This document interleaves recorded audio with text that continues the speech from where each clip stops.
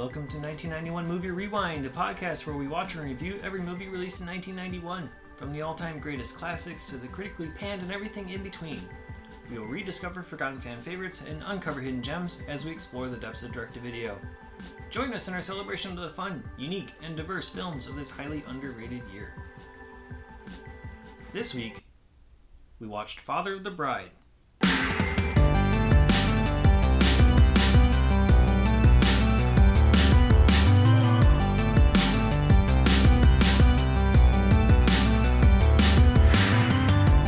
Hi, this is Nikki. And this is John, and thank you for joining us in 1991 Movie Rewind. In Father of the Bride, George Banks, played by Steve Martin, recounts all of the events leading up to the wedding of his only daughter Annie, played by Kimberly Williams Paisley. George is taken aback by the surprise engagement announcement and becomes increasingly flustered as he is not only losing his little girl, but also more money than he ever expected on this elaborate celebration.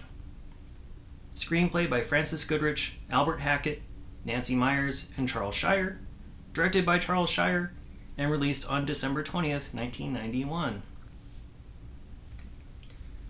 You've seen Father of the Bride before. Yes. Yeah. This is one of the few that I have also seen. I know that, most of the time I say no, or I don't even remember, but this is one that I have seen. And probably because I've seen most of the major hits, not all of them, but I've seen most of the major hits, and this was a major hit. It was number 9 on our box office list. Huge performance on this one. I don't remember what happened in the movie, though, because I think I only saw it when it first came out. Oh, okay. Because I've seen both movies, Father of the Bride 1 and 2, so many times that I just remembered everything, I guess. And it was just on cable a lot. Yeah, I would imagine it probably was. I don't even know if I've seen the second. I honestly can't fully remember if I've seen the second one, but we saw this one. We rented the video and everything. But it's been so long that I kind of remembered it differently. I thought this was going to be, I don't know, more like a zany madcap money pit type of a movie. You know what I mean? Yeah, more things would go wrong. Yeah, things were going to go wrong, and that more physical comedy involved, things like that. Think about the scene where Steve Martin, George, and Diane Keaton are meeting the in-laws for the first time. Yeah. And so, Steve is, ransacking the office and finding the bank book, and then he has to hide the fact that he found the bank book because it somehow landed outside into the pool and all this kind of stuff. And so, it ends with him falling into the pool. Yeah, and then that's the end of the scene. And he's hanging off the ledge, and then he falls into a pool later on. I thought there was more scenes like that. Right. In this whole thing. That scene just ended, and then it wasn't... when he comes... How does he explain his wet clothes when he comes back inside? And yeah, I wanted to know what happened at the end of that, because basically what's going on is George is jealous of the rich in-laws, the person that Annie is marrying. What is he? Brian Mackenzie. Yeah. So he's going to see Brian's parents and meet them, and they're super rich. They live in this massive mansion, and George is extremely jealous of the whole situation, and so he finds their bank book while snooping after going to the bathroom, and they have attack dogs that are chasing him or cornering him in this office because they're growling, and he's not supposed to be there. He's an intruder.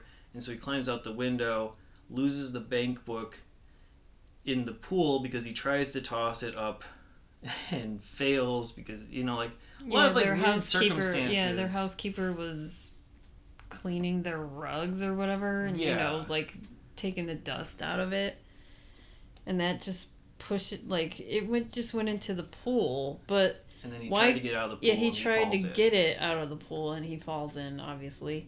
But why couldn't he just leave the bank book there? And just the Mackenzies can be like, hey, what the fuck? Why is my bank book here? Right. I would just leave it. I wouldn't even try. But I mean, we wanted to see what the conversation was because he's in the pool and he's wet, and then cut scene onto the next, and it's not mentioned again until later on. Yeah, when Brian admits that they or tells sort his of break daughter. up for like a day. Yeah. Annie and Brian, and that's when George goes into Annie's room and explaining like all the things why she wants to end the marriage, and then she's like, and then he had this crazy story about you, and it's just exactly what he did at their house meeting them. So they obviously didn't get out of it. I just wish we would have known what happened like there. Seeing that cringy moment of him trying to get out of it. Yeah, and in my mind as a kid, I don't know, like my memory got swayed, and I guess I remember more of that physical type of comedy, or more of those like quirky happenstances of where he's trying to accomplish something or correct his wrong, and the world is against him in the form of the rug batting the bank book back. I thought there was more stuff like that happened to him, like more, again, like more Money Pit type of stuff where they're trying to fix something and then another thing breaks. And he's just like putting out fires all the time. That's what I remembered the movie being like. I also remember there being more scenes where the money became a factor. So the wedding planner, aka the best part of the movie. Yeah. Martin Short and B.D. Wong as Frank Egelhofer and Howard Weinstein, respectively. I thought that they were in it a little bit more, and that the costs were presented as more of a surprise to them. To George and the family. Yeah. But really, it was just like one or two scenes where, we're doing this, and this, and here's the bill. Yeah. It didn't escalate and keep on growing and growing and growing. Just, it's $250 a head. Here's your cost. And there you go. So, I thought, because then when they have it at the house, this was like when Frank and Howard first see their house, and he's like, oh, the shutters, everything's great, but we have to change everything. Yeah. Yeah. Oh, very, very nice. We'll change it all, though. Yeah. That... And then it kind of looked as if, like, it was like Alice in Wonderland-ish. Like, they had people it looked as if they were literally painting roses pink. I don't, like, were they doing that? I don't know. Like, it kind of looked like someone was doing that, like, right before the wedding. And then, they get married on January 6th. And, they're in Southern California, but for some mysterious, like... magical global warming reason, it snows a lot in Southern California. Yeah, they said it was like the first time it happened in like 60 years or something like that. Right. So, they understand it's not a common occurrence and not an expected one either, I guess. But when it's snowing, they don't even act like it's cold out. Even though in LA, people who are in like 60-degree weather are shivering. If it was snowing there, wouldn't it have melt like the next day? It kind of and does. And it would have been in a like way. Muddy, but wouldn't it have been muddy though? Probably. I don't know. Like, you're getting into really nitpicky stuff. I know. That's where. I just thought it would be like. I thought George would be upset because all of this outdoor decorations would be basically ruined, or that he had to like shift more stuff outside into inside. I mean, he may have been disappointed, but they didn't address that in the movie. Yeah. They just showed them like shoveling the walk and like the lady trying to hair dry the flowers. Yeah, and then they had to bring their swans into their bathtub so they can be warm. Yeah. So I mean, there's a little bit there, but I guess it just goes to show that your memory of a movie that you've seen 30 years later can morph into different stuff, and so this is a lot different than what I had expected. I mean, we also saw the 1951, like the original 1950 movie. The original one. Yeah, we saw that like a few years ago. I don't remember why we decided to watch that. I have no idea. I don't know. I have no idea why we decided to watch that, but we did. I don't remember a whole lot of that either, but I do have my notes from when we watched that. Similar. I mean, obviously, it's not going to be. I mean, it's the same story where, the father has to pay for everything, and everything is just piling up with how much the cost is for this wedding. Yeah, I feel... I mean, I can't remember. They didn't have some over-the-top wedding planner. No, they didn't. And I mean, that's what makes this movie so much better, is Martin Short and B.D. Wong. And I'm wondering, is this near the beginning of like the wedding coordinator, wedding planner thing? Because George is confused that that's even a job, that you hire people to do that instead of doing it yourself within the family. Like the beginning of it, yeah. And I was too young at the time, so I don't know if that was a common thing earlier than this, but this may have been the start of something of like a newer trend. Yeah, okay. In the 90s. Well, I mean, they wanted to accommodate that. Yeah, and one of the best like one-liners in the movie is welcome to the 90s, Mr. Bonk. Yeah. Yeah. Yeah, Martin Short has this outlandish accent, which is literally what the captions of the version that we watched said. This outlandish accent. In parentheses. And it's not supposed to be a specific country, I don't think. It kind of morphs into multiple different regions and countries. Like it wants to be like... Yeah, it's like various European countries. Like it wants to be French and German and Italian. Yeah. And it kind of like, shifts back and forth depending on what syllable enunciation would be funnier for the specific word. Yeah, like when he says cake. Yeah. It's like cock. Yeah. So, I mean, whenever he says that, he says it like out of the side of his mouth, but he's like cock. Yeah, so it's very hard to understand him without subtitles even sometimes, but right. And you have, and George is like the only person that doesn't understand him, and Nina and Annie are translating. They're like, cake, Dad, or George, or whatever. Like, don't you know? But he's probably like, what? Yeah. Well, he is like what? He is like what? So yeah, the 1950s movie did not have that type of a thing. I feel like that one did stuff a little bit better than this newer version, and then this newer version did stuff that's better than the original, of course. I felt a lot more sympathy for Spencer Tracy's character in the 1950s one. He was being run ragged.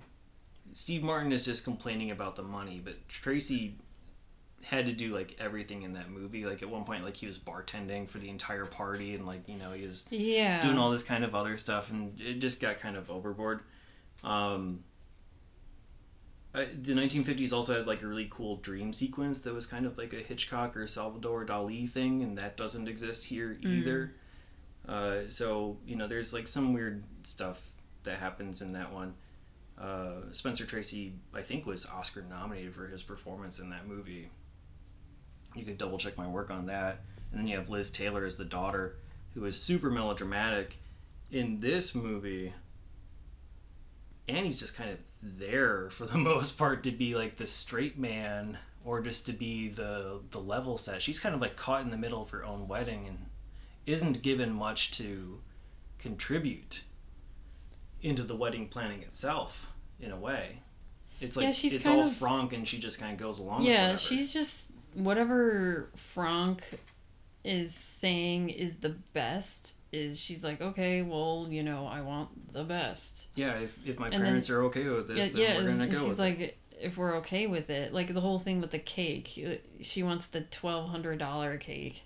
Mm-hmm. Even like these prices that they're talking about in the 90s are like still expensive to me. Oh yeah. Like a $1,200 cake and $250 a head. And they're talking about 572 people is what they said. Yeah. So this is like a $200,000 wedding. It's a situation where they're also doing it at George's house. And it's still Right. that much money. But yeah. So that's sort of, where this movie is rich people problems. yeah, exactly. I was like, this is just... I was like, I mean, I know they're making when this episode comes out, we're going to have the one with Gloria Estefan and Andy Garcia. But I mean, That won't be we'll out see by the how time that we've is. Yeah, recorded this. we wouldn't have watched it. So, But, I know that, but just from seeing the commercials and promos for it, they seem like they're a well-to-do family. So it's like this movie is not. And he said we live in, I forgot what small little town. yeah, like not San Mateo because that's northern, right? San Marino, which San is Marino, not yeah. really a real town, but it's like a neighborhood. So I don't know. It's like near Pasadena when I looked it up. Okay. So, okay, they're like in the outskirts of LA, and then, the Mackenzies, they live in Bel Air. Mm-hmm. So they are the They're 1%. super wealthy. So they're like, George and Nina are just like, middle class or upper middle class. Because, I mean, George owns his own shoe company. Mm-hmm.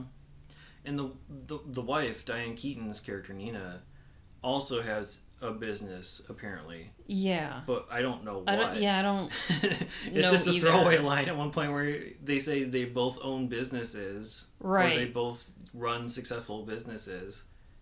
Okay. I don't know. So yeah, this movie is not so much about, oh my gosh, weddings are so expensive. It is in a way that, but it's more that it's George fighting against his family because he wants to keep costs reasonable for this wedding, whereas everyone else is just saying, yeah, who cares about money? Like, who cares about a budget? Nina is saying, we don't go to Europe, we don't do this, we don't have fancy cars, which is not true. Yeah, they had nice George stuff. has a super fancy convertible that you see in the first scene. Right. They have a decent house, which, obviously could have been a lot less money when he bought it. That's what he says, that this was, Yeah, the house cost less than yeah, the cake or whatever.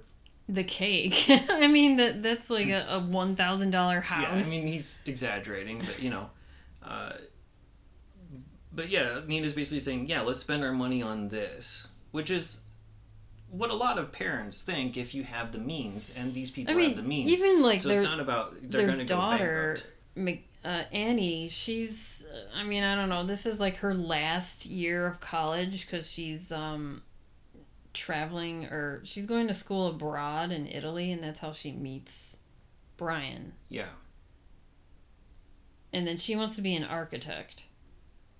Yeah, and Brian is some sort of tech person, independent contractor. Like independent, because there helping was set like a up whole... computer networks is basically what they said. Yeah, and they try to make a joke out of the whole job. The independent, like, what is independent means you're unemployed. Yeah, it's like, why are you independent and not working for a company? And so they...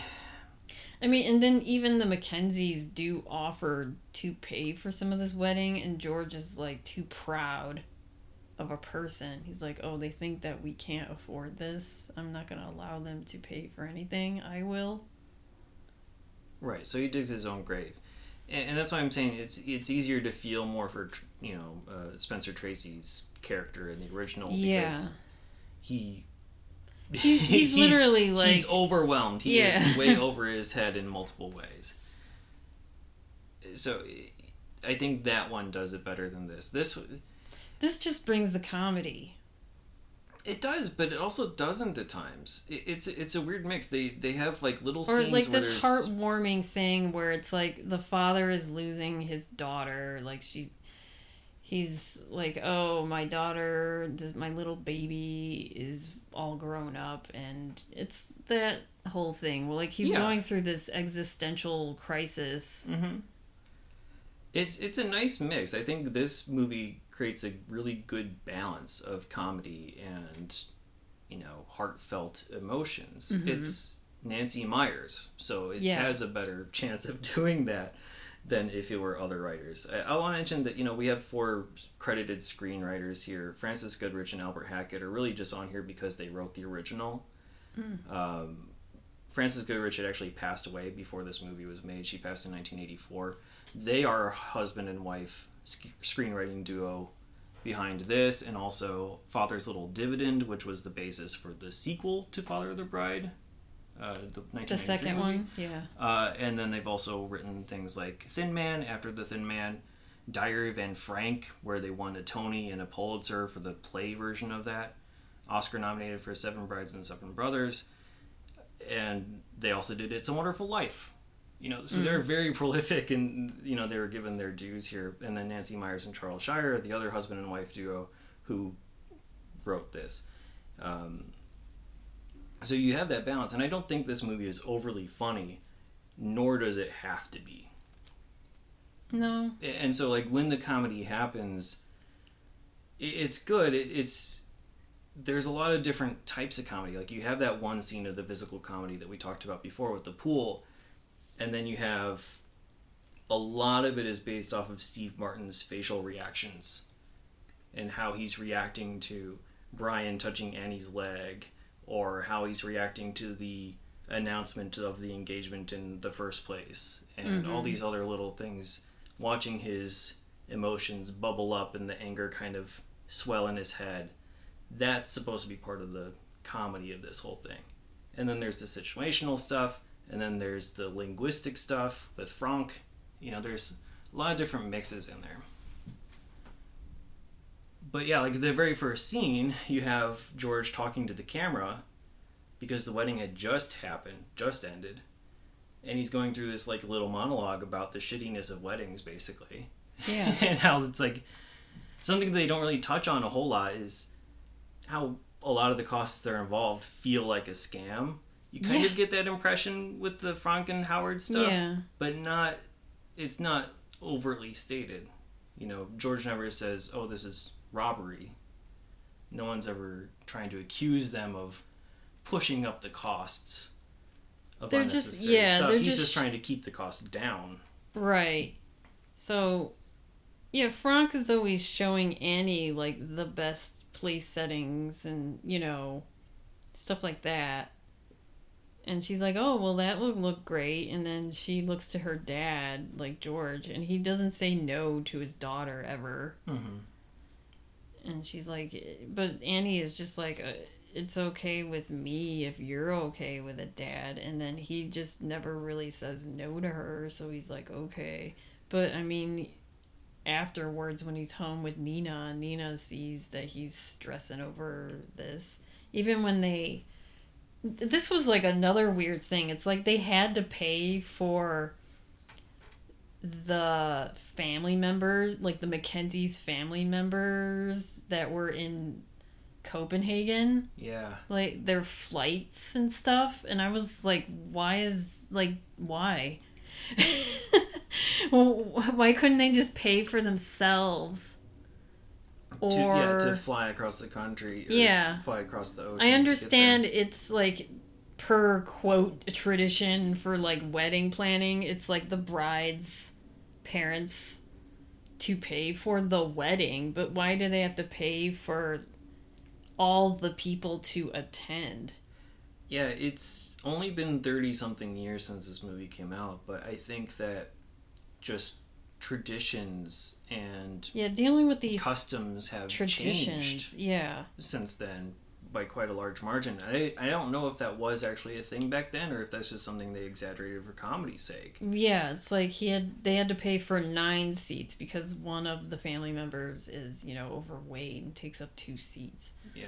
And then when they're going over the list of people that have either declined or accepted, it's like more accepted invites are coming in, and then like they're sitting at the table and Annie's like, didn't so and so die? And he's like, yes.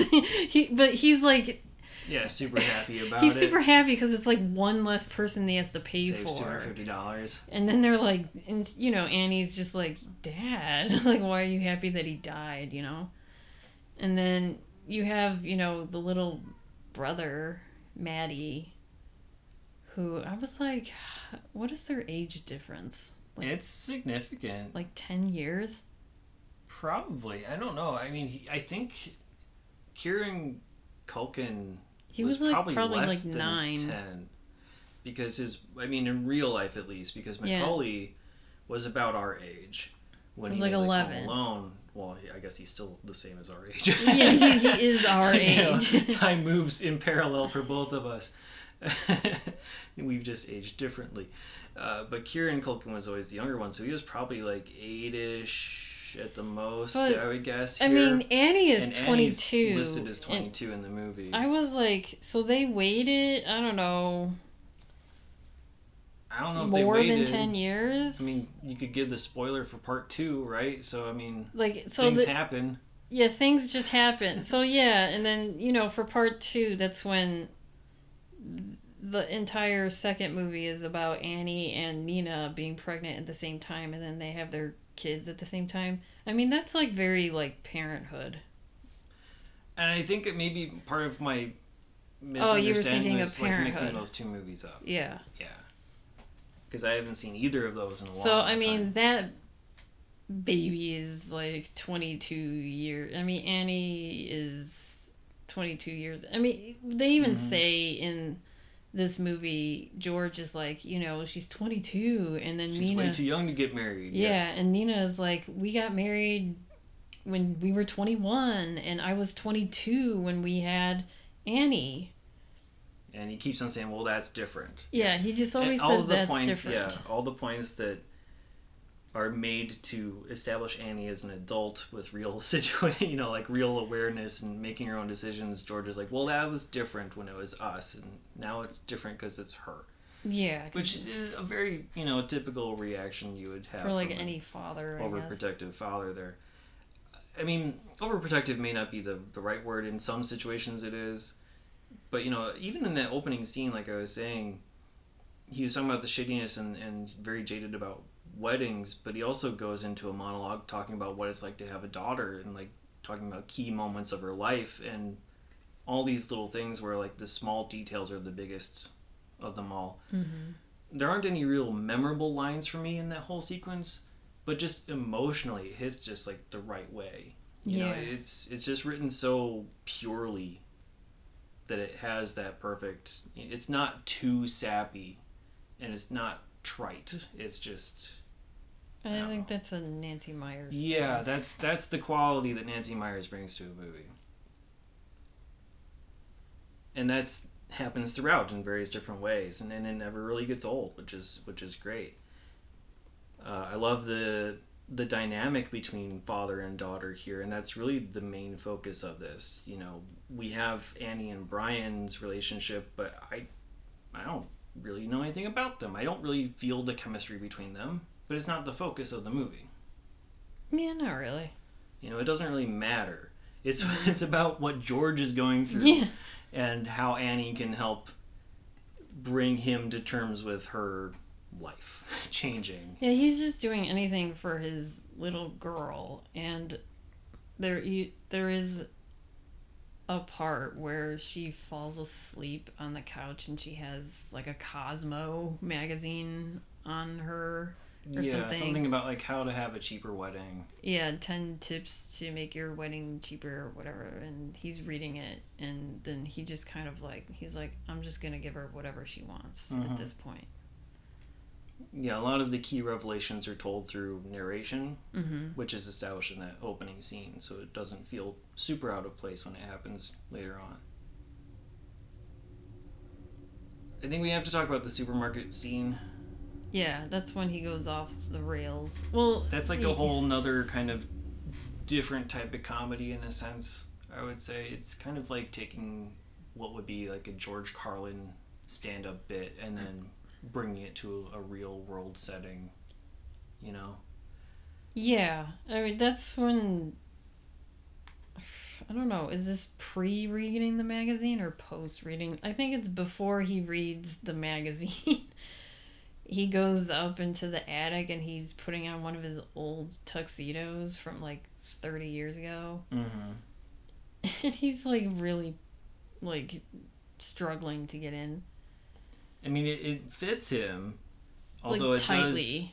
Yeah, it fits him, but tightly, and then eventually as part of something of this frantic thing with Frank and 30 different people in his house trying to talk about different Yeah. plans, flowers, catering, Things are and all this other stuff. escalating, and then He's trying to open a door and it rips when he's trying to open the door. and that just like sends him off the rails, and he goes to the supermarket to look for hot dogs and hot dog buns. Yeah. But his argument, every time I think of hot dogs, I always think about this argument, though. Yeah, it's sort of an iconic thing, which I don't believe is a problem anymore. Oh, really? Do they sell 8 buns? Mm-hmm. Oh, is it because of this movie? I should have looked that up. I think I think this sort of.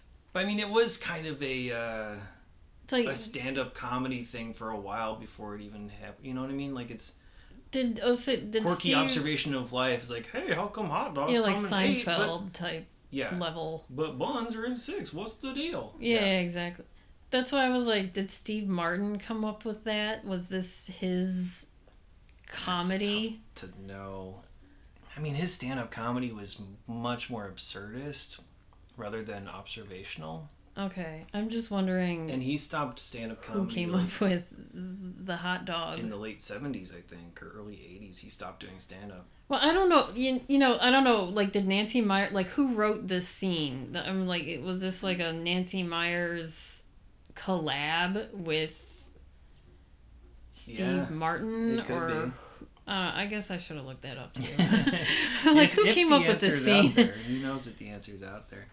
But the whole thing is these ripping hot dog buns out of the package because he only wants to pay for X number of buns, and the number of buns in the package don't align with the number of hot dogs in the hot dog package. Yeah, you And have so more buns than the hot dogs, and then it's like you have to buy the more hot dogs and whatever. Yeah. So depending on what you Per do, you hot either have to dog buy more than what you want of both, or Yeah. you're overpaying and buying stuff that you don't want. But he's like opening 3 or 4 different packages of hot dog buns and taking 4 buns out. Yeah. And he has like only 2 or 3 hot dogs, like packages. He could have made the math work if he wanted to. Yeah. But the problem is, he's not in the right frame of mind. Yeah, He's I mean, just, at this point, flustered he's by like, everything. Yeah, at this point, he's like over the top, just had it. And the workers confront him over the whole thing, and they're like, you still have to pay for whatever, and he like tries to run away in a sense, but he's like running away in the store, so I mean, that didn't really... And then he goes, track I mean, yet. this Like, he whole didn't thing of pay for him anything going yet. to, like, the jail was like a 1920s jail. Yeah. That's like a small-time Wild West jail. Yeah, that he's I was like, in. Single what era cell. is this? Basically like the drunk tank holding cell type of a thing Yeah. that you see in Where sitcoms. He's just there for a night? Not even. I mean, Nina comes to bail him out, and then that's when they have sort of the heart-to-heart talk and saying, look, you need to cool your shit, get your act together, and do this for your daughter. Yeah, like stop rolling your eyes and, huffing and puffing and sighing or whatever whenever you hear a dollar amount for anything. I mean, it's valid.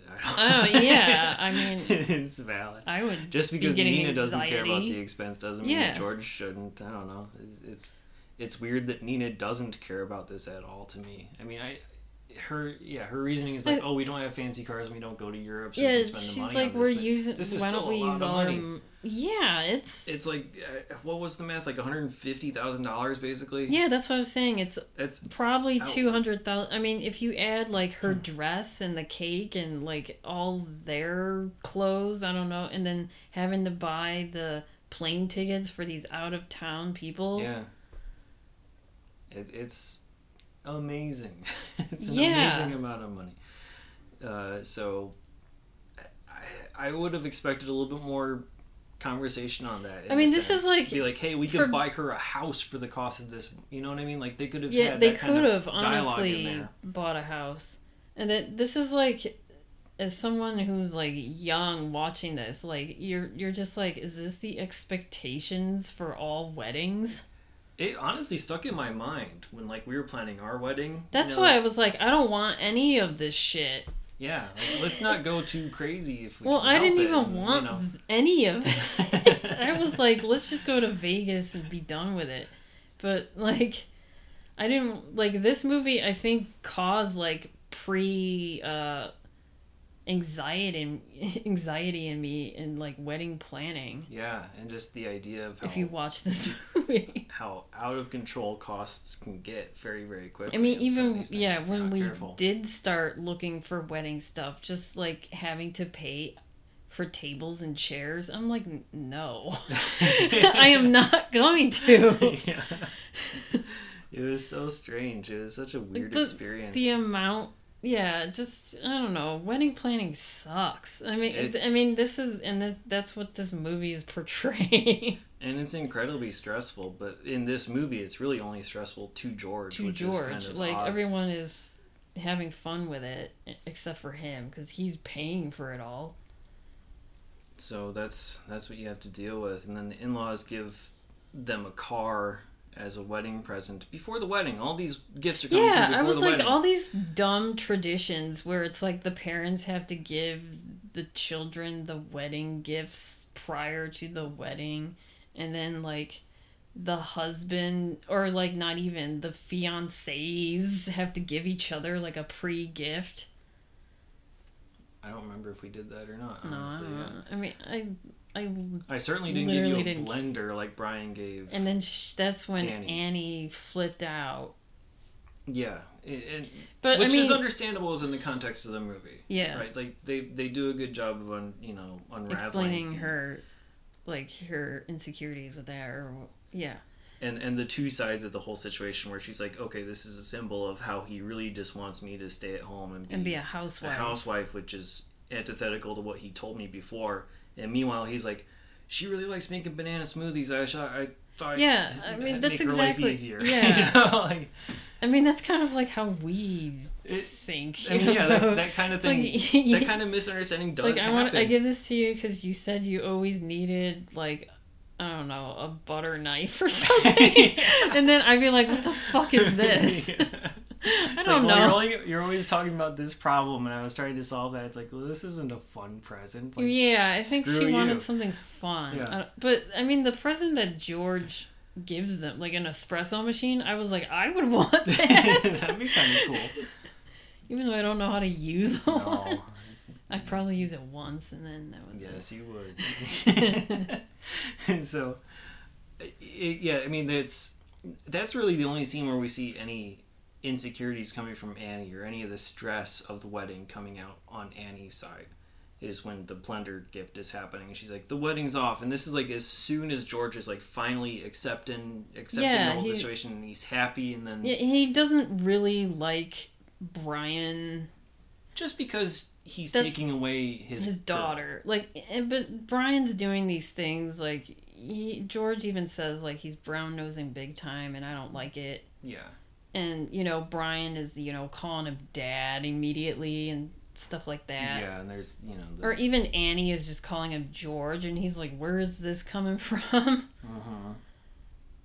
And so he's just like, I don't like him, but he eventually likes him, and then that's when the whole story about he goes to Annie, and then Annie's crying, and he's trying to calm both of them down, and he does that within a night because he takes Brian out to drinks. Yeah, he basically just gives Brian's side of the story, and then it's up to George as to whether or not he wants to actually sabotage the wedding, because he could if he wanted to. Yeah, he could, but he's like, no, I want to do this for my daughter. Yeah. They obviously love each other, but there was just a misunderstanding. Yeah.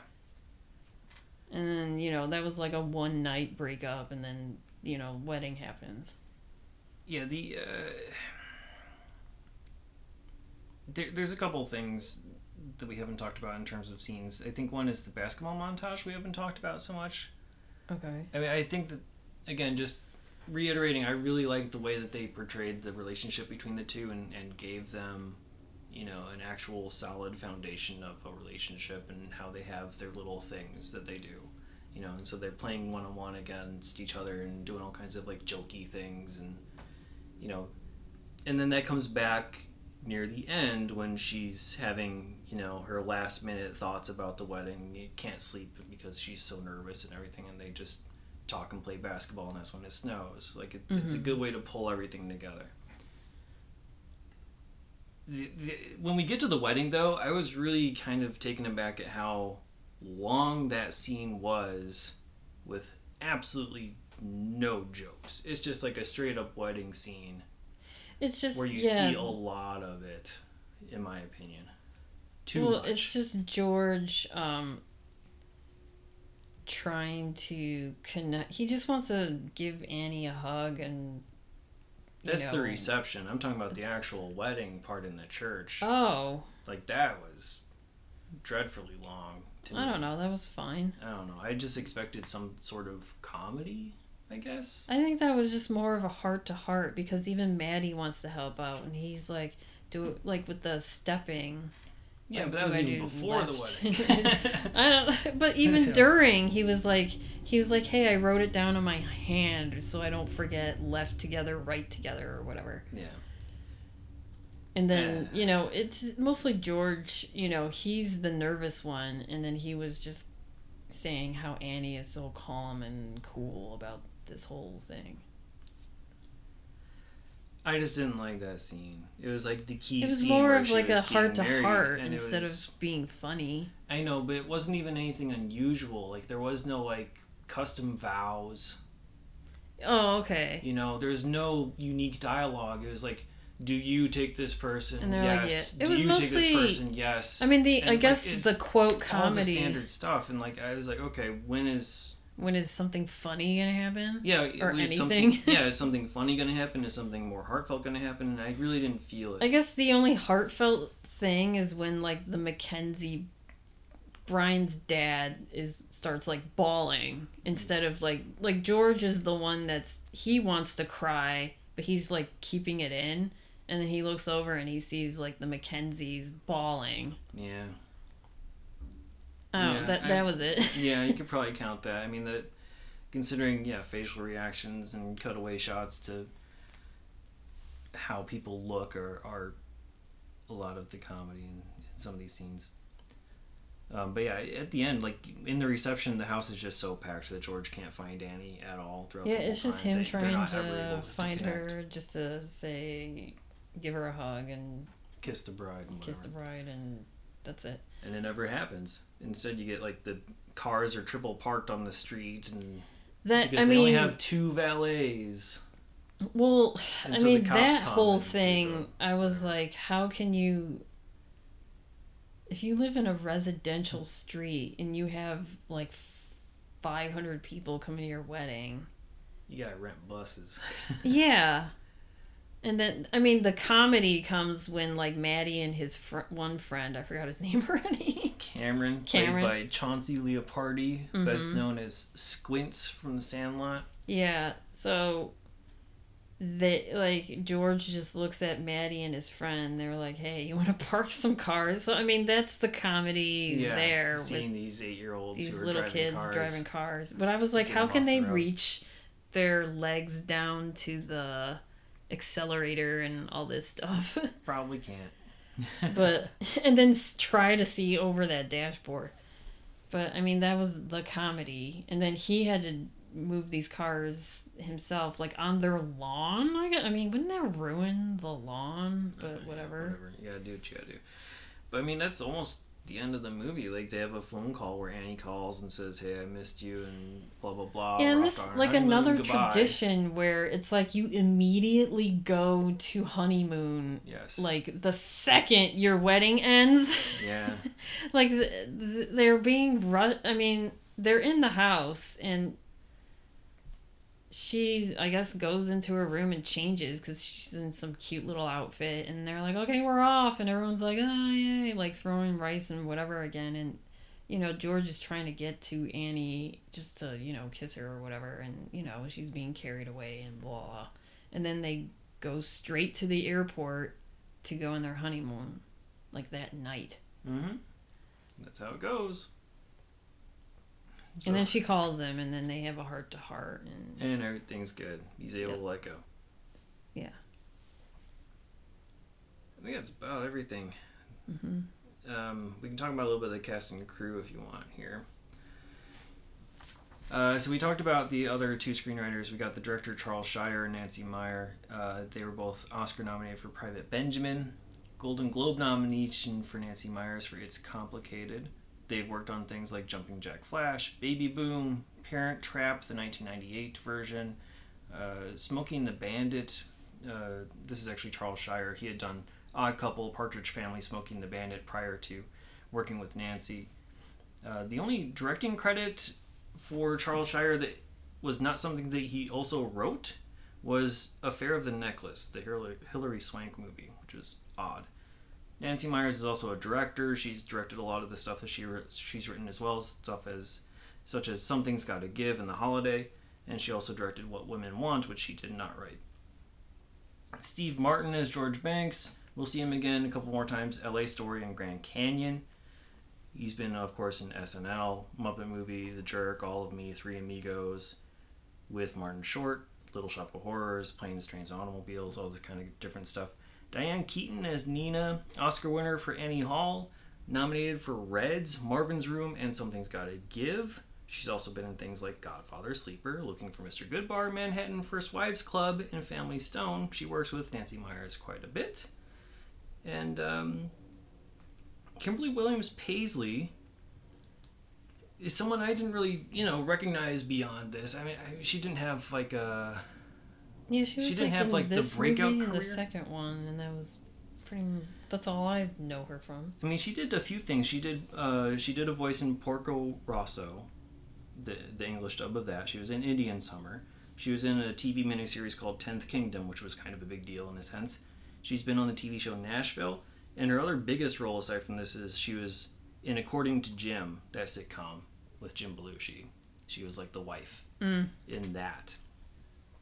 Married to Brad Paisley, and I guess they had some sort of like a People magazine write-up of how her wedding was much more subdued compared to like what you see in Father of the Bride movie.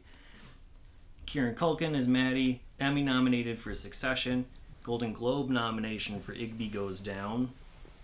Also MTV nominated for Breakthrough Actor for that same role. He's been in Cider House Rules, Scott Pilgrim, and we'll see him again in 1991's Only the Lonely. George Newbern as Brian McKenzie, kind of just like the unnecessary... Like, he's a necessary character in this movie, but also kind of not. Like, he doesn't... I don't know. Yeah. He's just kind of off to the side. He was in the Working Girl TV series. He's done a lot of voice acting work. He's done in Pirates of Dark Water. He was the voice of Theodore Rex in the movie Theodore Rex. He's been the voice of Superman for the DC animated stuff since 2001. He's also the voice of Sephiroth in Final Fantasy and Kingdom Hearts. And he has also non-voice acting work is Scandal. He was on that for many episodes as well. And then we have Martin Short as Frank Egelhofer. We'll see him again in Pure Luck, so we don't have to talk about him a whole lot here. B.D. Wong, Howard Weinstein. He's going to be in the 1991 movie Mystery Date. He's also in another movie called The Lounge People, which is not on our list. It's not findable anywhere. But he's had a really good career. Nice, diverse roles. Jurassic Park. He was on that TV series All American Girl with Margaret Cho. He's been in Oz, Law and Order SVU for 230 episodes, Gotham, Mr. Robot, where he got an Emmy nomination, and he's in that new Gremlins TV series that they're making for Disney+.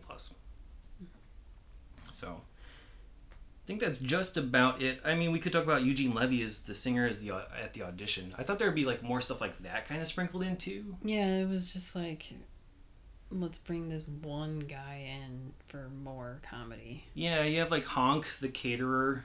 Yeah. Played by David Pasquesi, who's in Strangers with Candy and Veep. Yeah, that was a nice little scene. I thought there would be like more quirky characters kind of sprinkled in throughout the movie, but that didn't really happen. But yeah, Eugene Levy has like a brief cameo as an auditioning singer for the wedding band, I guess. So this is before he had his big resurgence through like the Christopher Guest movies and American Pie and all this kind of stuff. He was best known to me as like SCTV. Mm-hmm. So In terms of the movie itself, we talked about how it is number 9 box office performing movie, $89 million overall, which is pretty dang good. Not much to celebrate on the awards front. You do have a Young Artist nomination for Kieran Culkin. And then at the MTV Movie Awards, you have 2 nominations. One is for Best Comedic Performance for Steve Martin, but he lost to Billy Crystal for City Slickers. And then Best Breakthrough Performance nomination for Kimberly, but she lost to Eddie Furlong for T2. And then it also was part of a quotes montage. And Best Performance by an Animal. The swans? I guess the swans. Yeah, it's the only animal I can think of that was in this. So, maybe the dogs. Yeah, the dogs with the release. Yeah, maybe. So that was weird. Again, we don't have a copy of the award show, so if you do, let us know so we can. We also watched The Father of the Bride 3.5 or part 3-ish, yeah, which came out like right at the beginning of quarantine. That was just like right when it was like, let's all bring the things that we liked 30 years ago to cheer people up or something. And also act as a fundraiser. It was a fundraiser for the World Central Kitchen. Which I don't know how it raised funds other than they put a link at the bottom and they're hoping that people would donate if they saw the link, I guess. Yeah, because we watched it like a few days ago. We didn't watch it when it first came out. I didn't know it happened. I knew it came out. But I remember the Fast Times table read with new actors, but that's the only thing I really remember. I just feel like around like the very like after 5-6 months of like the pandemic, it was like all these actors and actresses like trying to band together to, raise money for random things. And this was one of the things. And it was just like a Zoom call meeting. And I feel like half of the people didn't even want to do this. No, nor should they. I mean, it also seemed like they just got the script that day and were just told to do it. Like, go off of it. I mean, yeah. I don't think there was much rehearsing, if any, on this. Yeah, I mean, it was fine. It was just like a Zoom call, and then Maddie, like Kieran, like you had all the people come back, and then you have Florence Pugh as the daughter of Diane Keaton and Steve Martin, and then you had Ben Platt as the son of Kimberly Williams and George Newberry. And then I forget. And then Kieran Culkin, Maddie. It's mostly him proposing to his girlfriend, but then also wanting to get married on the Zoom call at the same time. And she's like a full-time nurse, so she's like quarantining in a hospital somewhere else. There's a lot of heavy-handed, preachy, pandemic stuff in here. Yes. And it was just, it was like right at the beginning, because you have just Steve Martin as George Banks being like very vigilant about like wash your boxes, washing everything, and then making sure everyone has toilet paper and wipes and whatever. It's weird to say, like, it feels like early pandemic, because it was like the science and like how it is, like it's been like 2 years, but it's like I'm like rolling my eyes at that. Well, even though I shouldn't. I understand the point of it, but it's also just, I don't know, it felt like a Nick Jr. lecture. Yeah, because it was like, make sure you wash your hands and don't forget this and that, and wash this. It was just like Steve Martin was in a different room than Diane. Well, their characters, Nina and George, like they weren't even in the same room and in the same house. Like Nina was like in the kitchen or whatever, and she's like, George is in the bathroom and has been like quarantining in our own bathroom for however many days for some reason. She didn't even say. She's like, I haven't seen him in a while, because he's like just super vigilant and doesn't want to Yeah. get anyone sick. And he's wearing like a mask when the Zoom call starts, and then he's like, here, look at me try to take my mask off without even touching it. He uses like pencils or something. And you see It was everyone just like, fake laugh, and it's It was a kind lot. of painful to watch. Like, it's even the non-pandemic stuff is very un-Nancy Meyers, like, even though she wrote and directed this. Yeah, and I mean, it's the this funny... is the sappy trite shit that I did not want Right. and did not get in this actual movie. Yeah, and then like you have the girlfriend / fiance / wife of Kieran Culkin / Maddie is Alexandra Shipp. She was in that Tick Tick Boom movie. Yeah. I mean, she's a singer and she's done other stuff too. But like her father is played by Robert De Niro, and I was like, what is this, Meet the Fockers? I'm like, why bring him? Has a good relationship with Nancy Meyers, I guess. Yeah, and the best part was having like Martin Short as Frank again, and he was like their officiant. Yeah. That was the best part. I guess. It was the best part, but it was also still not great. Yeah. I don't know. It was an interesting thing. I think it would have been more interesting if they could have made it its own thing instead of a time capsule. This is like literally a time capsule movie that only applies to the 3 months worth of quarantine that it appeared in. Yeah. And beyond that, it's just more of like a oddity. It's like, if you want to know what people were thinking back in that part of in history, the very beginning, this is a good way to figure that out. So, anyway, we can move on to true crime and pop culture. So TV wise, this was December. So this movie was released December 20th, 1991, right before Christmas. So everyone was probably watching it on Christmas. Who knows? But on ABC, it was the typical TGIF lineup, and there were new episodes, so I was kind of surprised that there weren't any repeats. But, Yeah. They're all like Christmas related. And then on CBS, there was a Charlie Brown's Christmas that was on. Okay. And then after that, we watched this right before we recorded, was like a Christmas special. It was just like a half-hour McDonald's Christmas special. Well, McDonald's Presents, because there was no McDonald's in the actual story. It was just Yeah, Ronald it was McDonald inviting telling the story to the Fry Guys, Yeah. which is weird. That's what. And then I was thinking, was that a thing? Like, did Ronald McDonald present other things? I don't Like remember other specials? that happening. No, Or I was just like, okay, I don't know. maybe it did. But then, yeah, I like, just don't did remember. McDonald's release this movie? As you know how McDonald's sort of had. Yeah, they sometimes would sell like VHS tapes and whatnot. VHSs. I mean, the American Tail VHS we watched was Yeah. bought at McDonald's. I don't know. I don't know if they would have.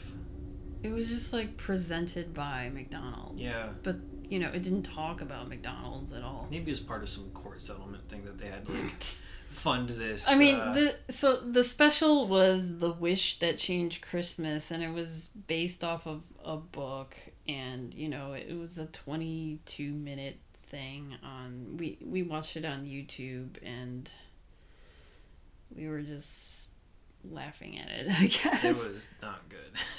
I mean, yeah. It's like this little girl who is in an orphanage. Question mark? But she's like thrown out for Christmas and has Like, to go to a different All the other orphanage? kids in the orphanage found families for Christmas except for her. I guess. And then, like, the owner of this orphanage is like, well, you got to get the fuck out. Yeah. So, I'm gonna... And the girl's like, well, I can stay with my grandma. And she's looking at her books like, nope, you don't have a grandma. Off to Appleton with you. Yeah, off to this and then it was an yeah, infant. off to an infant orphanage to you. And You then have to she, sit like, with doesn't even babies. bother to take her. She's like, get the hell on this train and don't forget it's this stop. See you never. Uh-huh. Type of thing. And then, she's like a 10, 11-year-old girl. on the train, and she's like, I wish I had a grandma. I wish I had, like, a Christmas present. And, the lady gives her a Christmas present. It's like a pencil box, and she's like, oh, whatever. Her name is Ivy, and then she goes to some random stop, this town called Mill Valley, and then, the lights on the tree black out except for the letters I-V-Y. And she's like, Ivy, that's me. Oh, and then maybe my grandma. Maybe my grandma sent this to me. So dumb.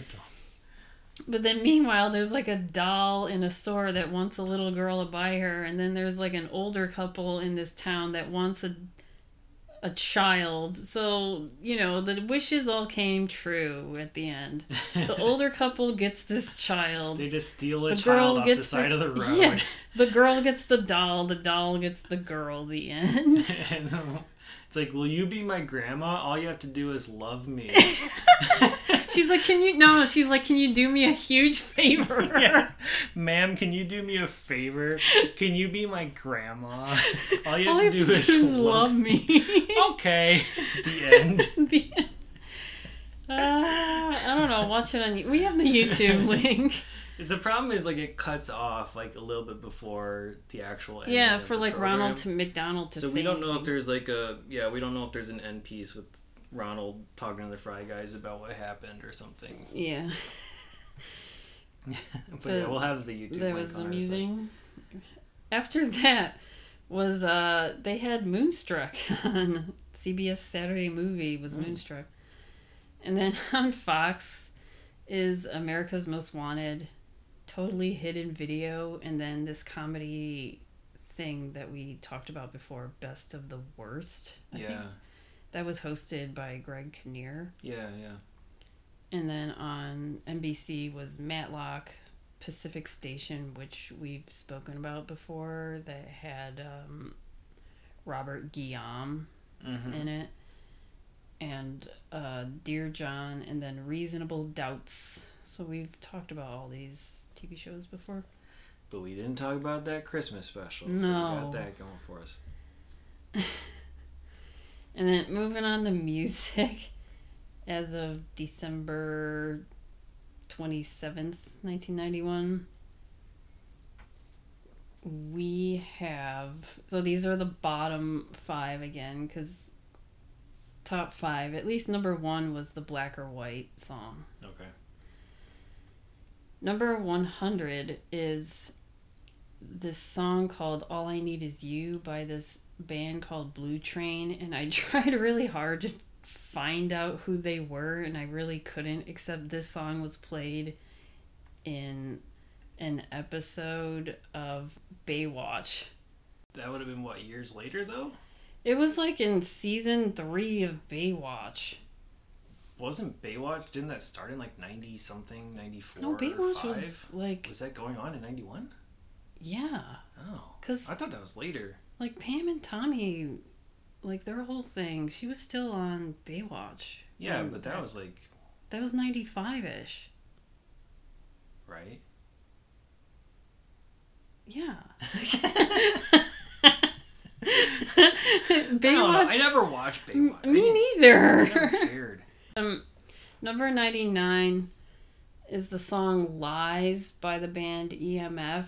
This is just kind of like the B-side to their Unbelievable song, I guess. That other song by Blue Train, that was 12 weeks on the chart and it peaked at number 46. This EMF song was 13 weeks on the charts and it peaked at number 18.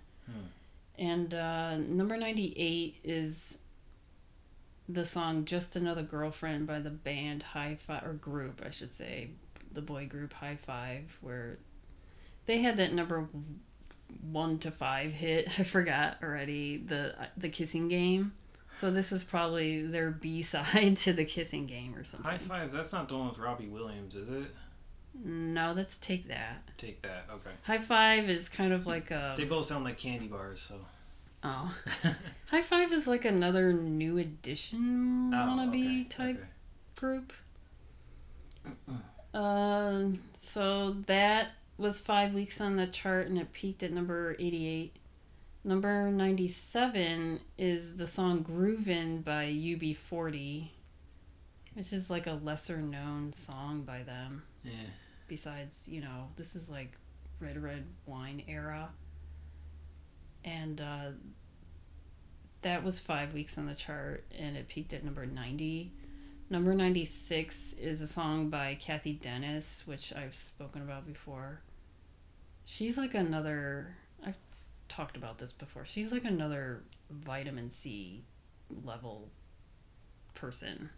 Where she's done a lot of like secret... She's written a lot of hits and produced a lot of hits. And it's like this, and you just never know about it. Yeah, it's like you never knew about like all the stuff she's done because she's done it like behind the scenes, and you didn't even know about it until I looked her up one day, like maybe a year ago, and I was like, oh my god, she's like another Vitamin C, where she's still like writing music for other people and their hits. But anyways. Kathy Dennis, the song Everybody Move, and that was only 2 weeks on the chart and it peaked at number 90. So then we move on to rankings and ratings then? Yeah. On your 1 to 5 star scale, where are you going to put Father of the Bride? I'm going to give this movie a 3. I am too. On my 0 to 4 star scale, I'm going to give it a 3 out of 4. It's... Yeah, one of those things where I expected it to be funnier, but I wasn't disappointed that it wasn't. I think I would have liked it more if there were more jokes kind of put in there, if the tone was maybe a little bit more consistent in one way or another, but, it's still enjoyable for what is on the screen. Mm-hmm. And so every movie is worth watching once. Would you watch this again? Yeah, I would watch this again. Yeah, this is... Yeah. I feel like it's been a while since we said we would actually watch another movie, one of these movies a second time, but... Yeah, I would watch this and the second one again, because I haven't seen the second movie in a long time. I would not have seen it since it released, if I saw it back then even. I just remember, the funny parts with Franck again. Okay. Yeah, it's good that the whole movie wasn't Franck. It's good to have him in smaller doses sort of in here.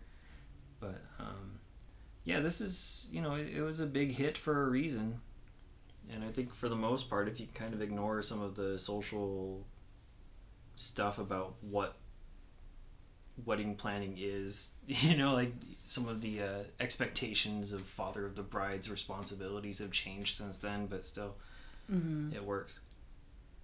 If you out there want to watch Father of the Bride as of this recording in June 2022, it's available on TBS, TNT, digital rental, VHS, and DVD. As always, check your local listings. You can find us on all of your major podcasting platforms. Please remember to rate, review, subscribe, and tell your friends. You can email us at 1991movierewind@gmail.com. Of course, you can follow us on Twitter, Instagram, Letterboxd, YouTube. Just search 1991 Movie Rewind, or go to 1991movierewind.com for the full list of movies along with show notes and more.